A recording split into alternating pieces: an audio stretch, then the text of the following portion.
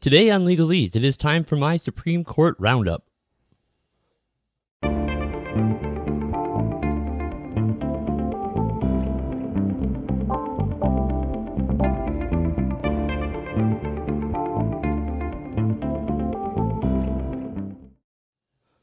Hey, greetings and welcome back once again to Legalese. My name is Bob. I am your host, and I want to thank you all so much for joining me here today.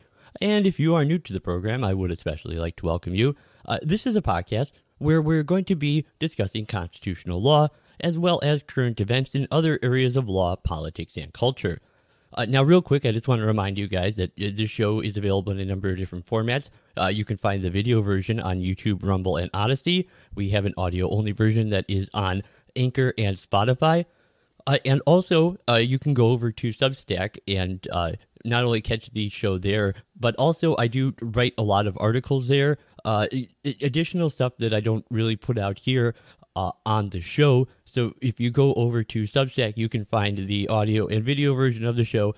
Plus, you can find a bunch of great articles that I've written. I just put one out recently about the Declaration of Resolves of the Continental Association. Really interesting piece. But anyways, so you can find links to all of those down in the video description. All right, so for today, it is time for our Supreme Court Roundup. The Supreme Court has just announced the cases that it will be hearing this term, and so we are going to be talking about those. Now, I essentially, how this works is the court generally takes on around 100 merit cases every term, and I will be focusing on a select few that I think will likely be worth following and keeping you guys updated on throughout the term as these cases unfold. And this is because these are cases that I believe have the potential to be landmark cases in important areas of constitutional law. This is very much like what I did last term with Dobbs and Bruen, for example. So this term, there's 5 cases I'm going to be focusing on here today, and we're just going to be going through and doing a quick review of what each one is about to give you guys some idea. So the first case we're going to be talking about is Moore versus Harper, and this one is already gaining a lot of controversy, and this is about the independent state legislature doctrine. We'll be getting into what that is here in just a second, but moving on, we will also be looking at 2 Commerce Clause cases. One is Halland v. Bracken, which is an Indian Commerce Clause case, and the other one is National Pork Producers Council versus Ross, which is a dormant Commerce Clause case. And then finally, we have 2 cases dealing with Section 230 of the Communications and Decency Act. This is the section of the law that is commonly known as the First Amendment of the Internet. And these are the cases of Twitter v. Tamna and Gonzalez v. Google. So let's just go through these cases. I'll give you an idea of what each one is about here. And we are going to be starting with Moore versus Harper. All right.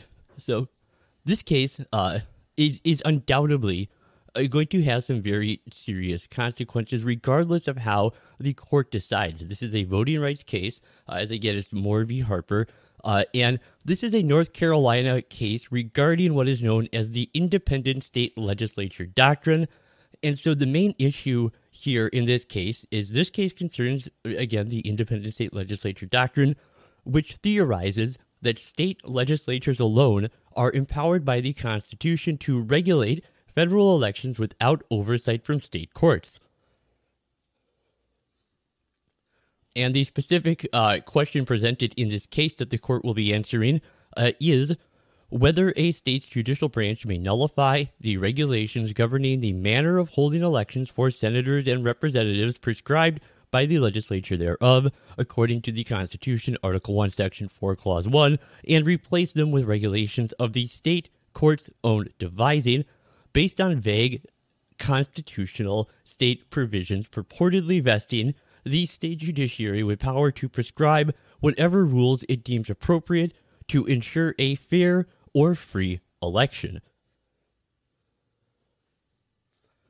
So just a little bit of basic background on the case here. This case concerns, again, the independent state legislature doctrine. Now, on November 4th of 2021, the North Carolina General Assembly adopted a new congressional voting map based on 2020 census data. The legislature at the time was controlled by the Republican Party. And in the case Harper v. Hall in 2022, a group of Democratic-affiliated voters and nonprofit organizations challenged the map in state court, alleging that the new map was a partisan gerrymander that violated the state's constitution. And on February 14th of 2022, the North Carolina Supreme Court ruled that the state could not use the map in the 2022 election and remanded the case to the trial court for further proceedings. Now, the trial court adopted a new congressional map drawn by 3 court-appointed experts. Now, in that state Supreme Court opinion, Justice Robin Hudson wrote, "Today we answer this question: does our state constitution recognize that the people of this state have the power to choose those who govern us by giving each of us an equally powerful voice through our vote? Or does the Constitution give to members of the General Assembly, as they argue here, unlimited power to draw electoral maps that keep themselves and our members of Congress in office as long as they want, regardless of the will of the people, by making some votes more powerful than others? We hold that our Constitution's Declaration of Rights guarantees the equal power of each person's voice in our government through voting in elections that matter." She went on to say that our dissenting colleagues have overlooked the fundamental reality of this case rather than stepping outside of our role as judicial officers and into the policy-making realm. Here we are carrying out the most fundamental of our sacred duties, protecting the constitutional rights of the people of North Carolina from overreach by the General Assembly. Rather than passively deferring to the legislature, our responsibility is to determine whether challenged legislative acts, although presumed constitutional, encumber the constitutional rights of the people of our state. Here, our responsibility is to determine whether challenged apportionment maps encumber the constitutional right of the people to vote on equal terms and to have substantially equal voting power.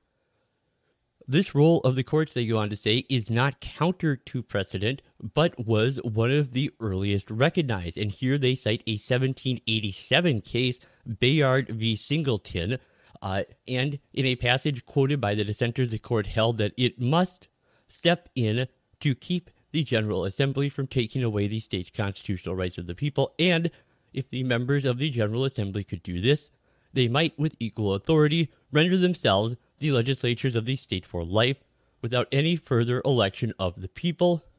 This we cannot countenance. And on February 25th of 2022, prior to the state's primary election on May 17th, Republican state legislatures had filed an emergency appeal to the United States Supreme Court asking to halt the state court's order until the Supreme Court could review the case. Now, the court denied this request. Justices Alito, Thomas, and Gorsuch dissented in the dissent, and in a concurrence by Justice Kavanaugh, the justices stated that the independent state legislature doctrine was an important question for the court to resolve, and on March 17th of 2022, the North Carolina House of Representatives, Timothy K. Moore, filed a petition for a writ of certiorari in this case, and the court did grant review on that cert petition on June 30th of 2022. All right, moving on to our next case, we are going to be looking at National Pork Producers Council v. Ross. So the issue in this case is it concerns the constitutionality of the conditions California's Proposition 12 imposed on pork producers nationwide in order to sell pork products in California. Now, the questions presented that have been accepted by the Supreme Court that they will be answering in this case are twofold. First, whether allegations that a state law has dramatic economic effects largely outside of the state and require pervasive changes to an integrated nationwide industry state a violation in the Dormant Commerce Clause, or whether the extraterritoriality principle described in this court's decision is now a dead letter. And secondly, whether such allegations concerning a law that is based solely on preferences regarding out-of-state housing of farm animals states a Pike claim. And we will be getting to what a Pike claim is here in just a second. First, I want to give you some other background information.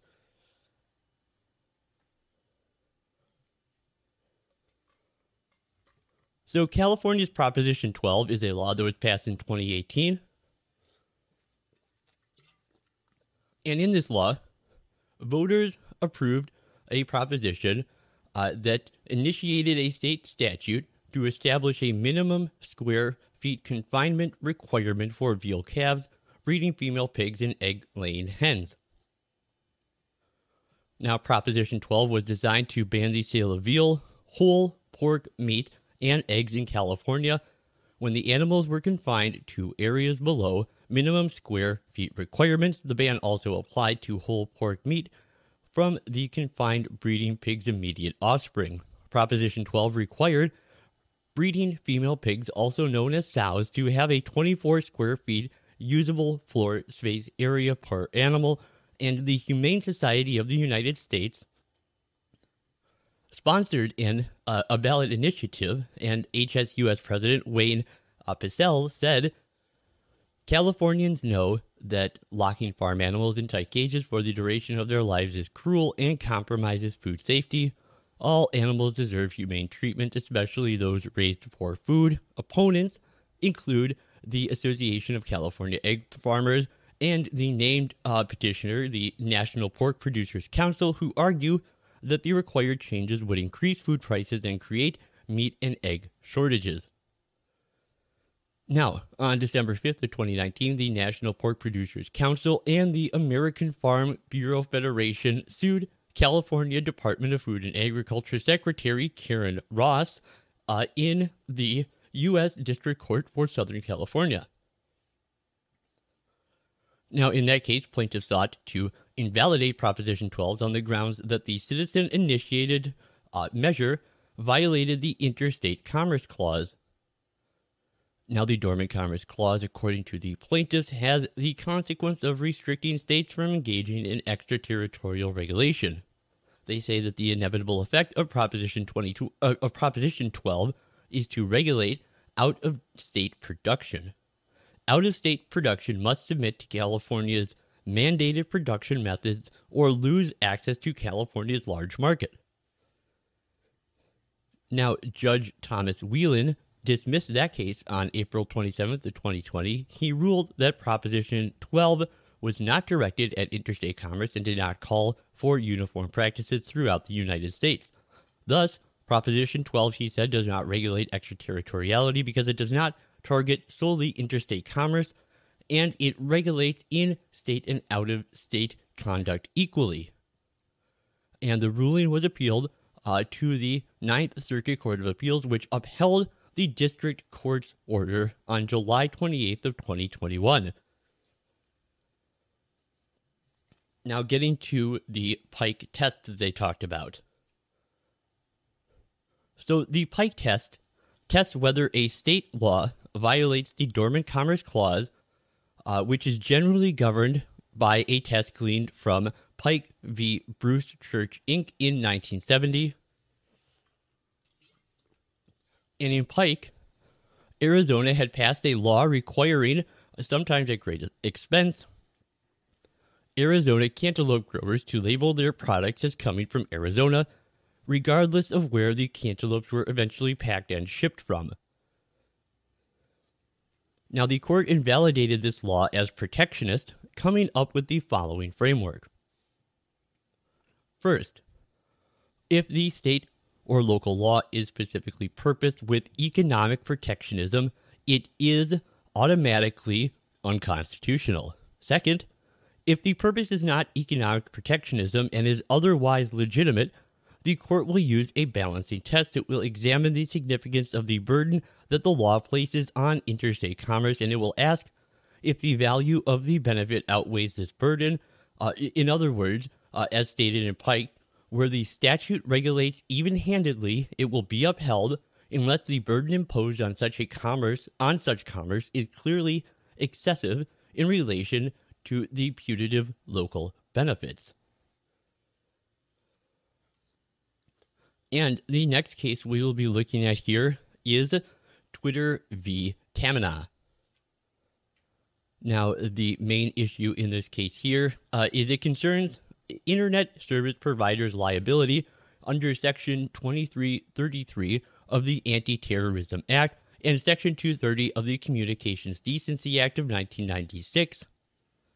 And the two questions presented that the court will be addressing here is, one, whether a defendant that provides generic, widely available services to all its numerous users and regularly works to detect and prevent terrorists from using those services knowingly provided substantial assistance under Section 2333 merely because it allegedly could have taken a meaningful or aggressive action to prevent such use. Now, the second question will be whether a defendant whose generic, widely available services were not used in connection with the specific act of international terrorism that injured the plaintiff may be liable for aiding and abetting under Section 2333. And to give you a bit of background on the case, what happened was in 2017, an Abdulakir Mashaprov, I'm sorry, I'm butchering that name here, affiliated with the organization Islamic State, shot and killed 39 people in the Rina nightclub in Istanbul, Turkey, including a certain Nawras Al-Assaf, who is a Jordanian citizen. He is the plaintiff in this case, the plaintiff in this case. Meyer, Lawrence, Sarah, and Damana Tamana are relatives of Al-Assaf, and they have filed a lawsuit against internet service providers and platforms, including Twitter, Google, and Facebook in the U.S. District Courts. They originally sued in the Northern District of California, and they allege that the providers aided and abetted Islamic State group as the group used the platform for recruitment messaging, such as threats and propaganda, and to terrorize civilians. And they asserted that Islamic State would not be what it was without the free communications platform the companies have provided. Their complaint alleges that the providers were directly liable under Section 2333 of the Anti-Terrorism Act and that they concealed their support.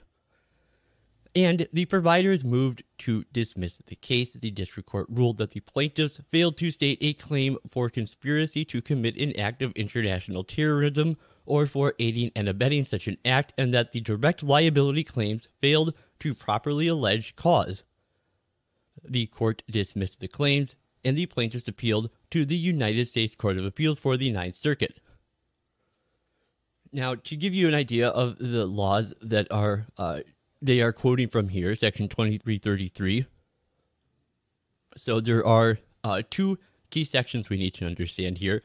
And so in the petition for the writ of certiorari, Twitter asked the court to review Section 2333, subsection A and subsection D2 of the Anti-Terrorism Act. So 2332 subsection A states, action and jurisdiction, any national of the United States injured in his or her person, property, or business by reason of an act of international terrorism or his or her estate, survivors, or heirs may sue, therefore, in any appropriate district court of the United States and shall recover threefold the damages he or she sustains at the cost of the suit, including attorney's fees.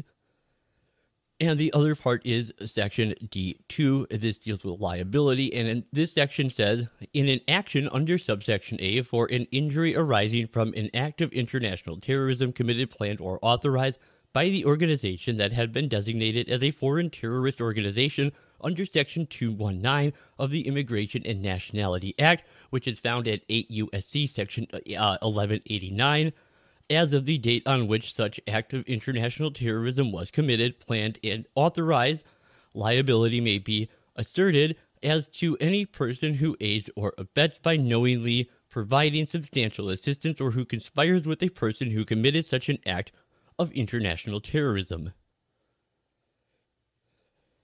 All right, and the next case we're going to be looking at is a related case. This is Gonzalez versus Google.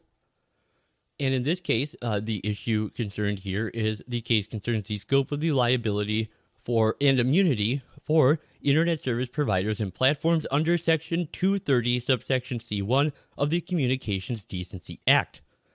And the question presented in this particular case, does Section 230, subsection C1 immunize interactive computer services when they make targeted recommendations of information provided by another information content provider, or only limit the liability of interactive computer services when they engage in traditional editorial functions such as deciding whether to display or withdraw with regard to such information?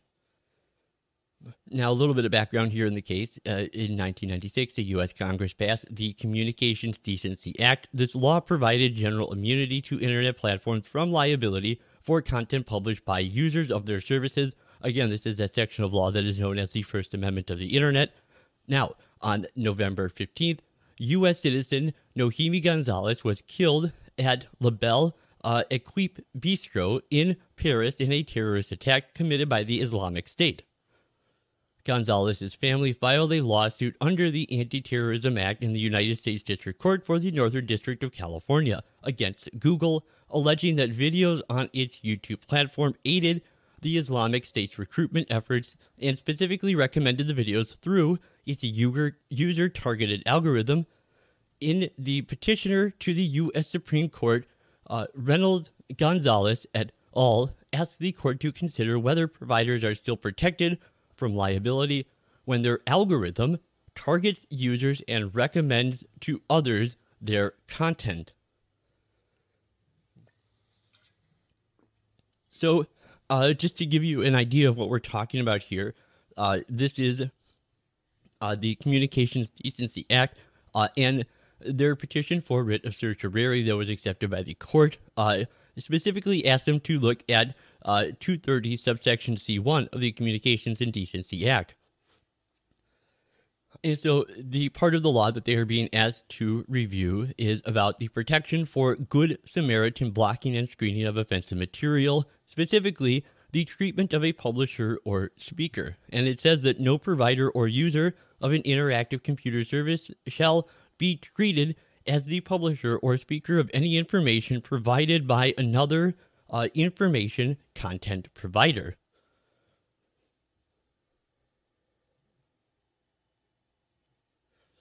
And this case originally went to the Ninth Circuit, and in the Ninth Circuit's opinion, on appeal from the District Court, the Ninth Circuit found that they affirmed the District Court's ruling, holding that Section 230 protects the algorithmic recommendations, and writing for the majority in that case, Judge Morgan Christian wrote, quote, "The opinion addresses three separate appeals. The Gonzalez appeal concerns claims for both direct and secondary liability against Google. In that case, the district court granted Google's motion to dismiss, concluding that most of Gonzalez plaintiff's claims were barred pursuant to 47 U.S.C. Section 230 of the Communications Decency Act, and that the Gonzalez plaintiff's direct liability claims failed to adequately allege proximate cause. They say the Tamina and Claiborne appeals concern claims for secondary liability against Google, Twitter, and Facebook. In both of these cases, the district court granted defendants' motion to dismiss on the grounds that the plaintiffs failed to plausibly allege a secondary liability under the ATA. He goes on to say that we have jurisdiction pursuant to 28 U.S.C. 1291, and we conclude the district court in Gonzalez properly ruled that Section 230 bars most of the Gonzalez plaintiffs' claims, and that the Gonzalez plaintiffs failed to state an actionable claim as to their remaining theories of liability asserted pursuant to the ATA, the Anti-Terrorism Act, in Tamina. And we conclude that the district court erred by ruling the plaintiffs failed to state a claim for aiding and abetting liability under the ATA. He says the district court did not reach 230 immunity in Tamina and in Claiborne, and we conclude that the district court correctly held that the plaintiffs failed to plausibly plead their claim for aiding and abetting liability. We therefore affirm the judgment in Gonzalez and Claiborne and reverse and remand for further proceeding in Tamina. All right, and we got one more claim we are going to be looking at here today, one more case as it is, and this is Bracken v. Haaland. And this is an especially interesting one because it is a Commerce Clause case dealing with a really almost unused part of the clause, the Indian Commerce Clause. And unlike the other two provisions in the Commerce Clause that deal with commerce with foreign nations and between the several states, the Indian Commerce Clause has almost no history of litigation behind it, which means this case is likely to be major and precedent-setting, and it will turn on identifying the original meaning of the clause itself. Now, the main issue at stake here in the case, this case concerns the Indian Child Welfare Act of 1978, and this governs the removal of out-of-home placement of American Indian children, and the Commerce Clause of the U.S. And the question presented is threefold. First, whether various provisions of the ICWA, namely the minimum standards of Section 1912 A, D, E, and F, the placement preference provision of Section 1915 A and B, and the record-keeping provisions of Section 1915 E and 1951 A violate the anti-commandeering doctrine of the 10th Amendment. And second, whether the individual plaintiffs have Article 3 standing to challenge the ICWA's placement preferences for other Indian families under 25 U.S.C. 1915 subsection A3, and for Indian foster homes under Section 25 U.S.C. section 1915 subsection B3, and finally, whether Section 1915 A3 and B3 are rationally related to a legitimate government interest and therefore consistent with the equal protection of Title II. Now, we're going to look at those two provisions that they're talking about here, 25 U.S.C. 1915 subsection A3 and subsection B3.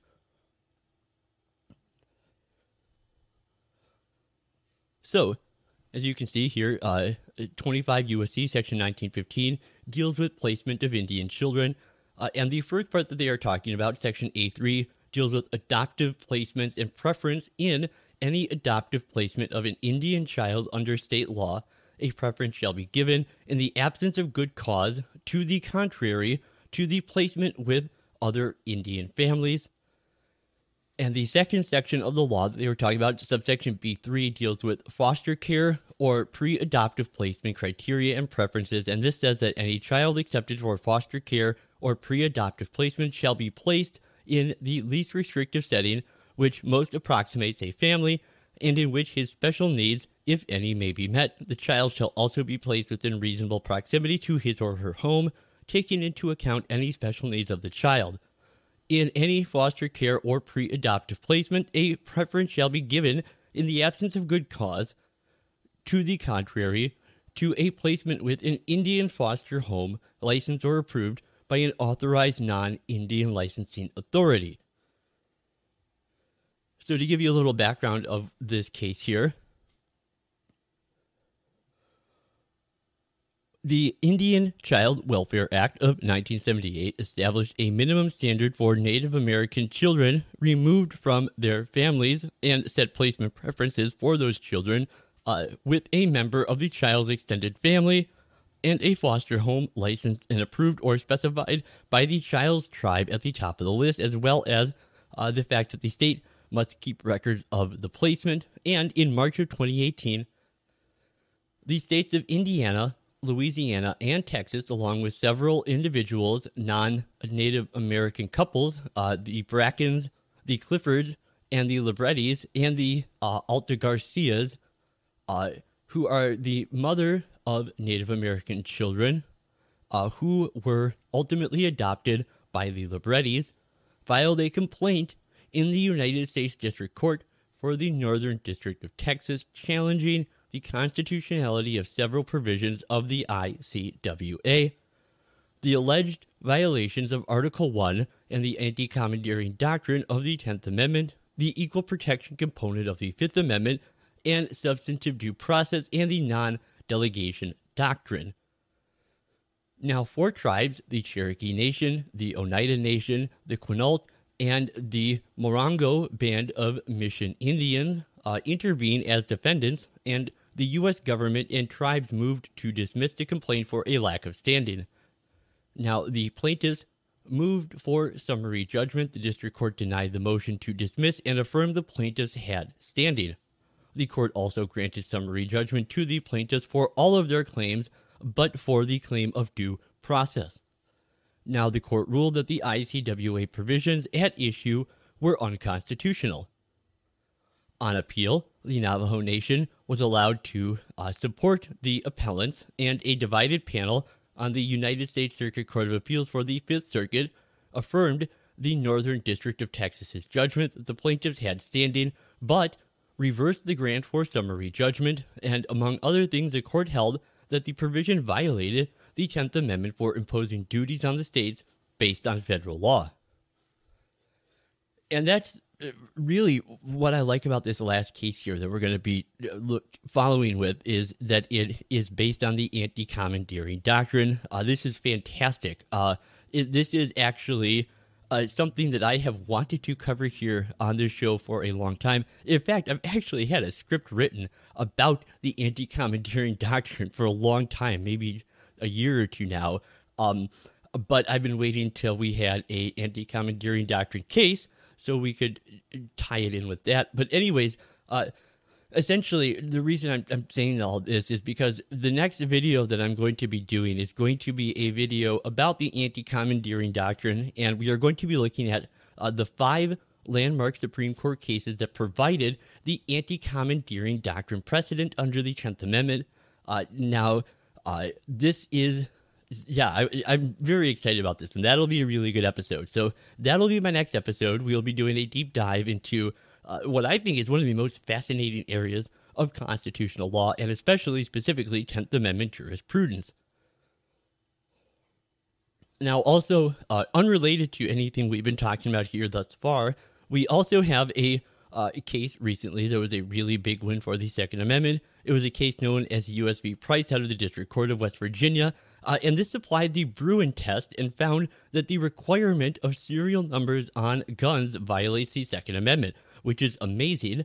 And so I will be doing an episode on that too coming up here in the very near future. So I just want to let you guys know, be looking out for that.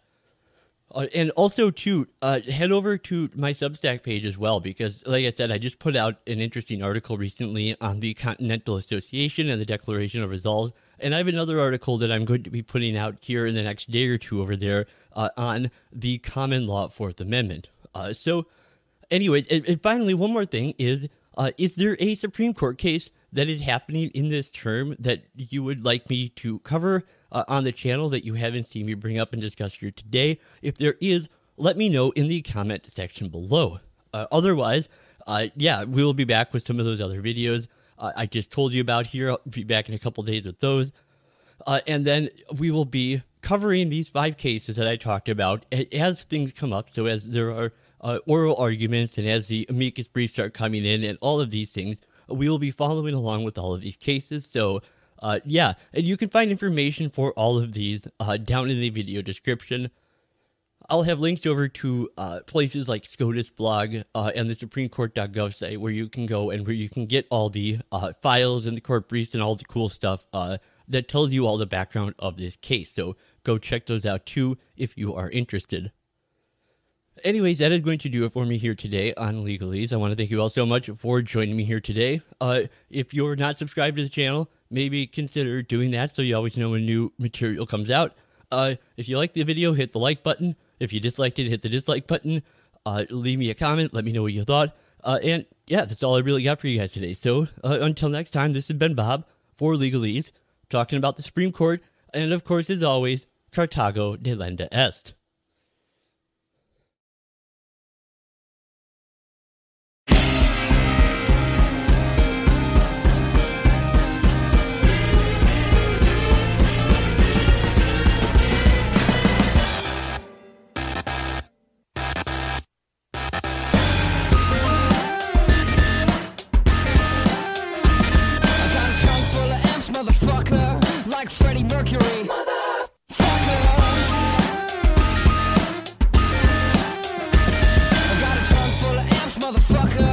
Got a trunk full of amps, motherfucker.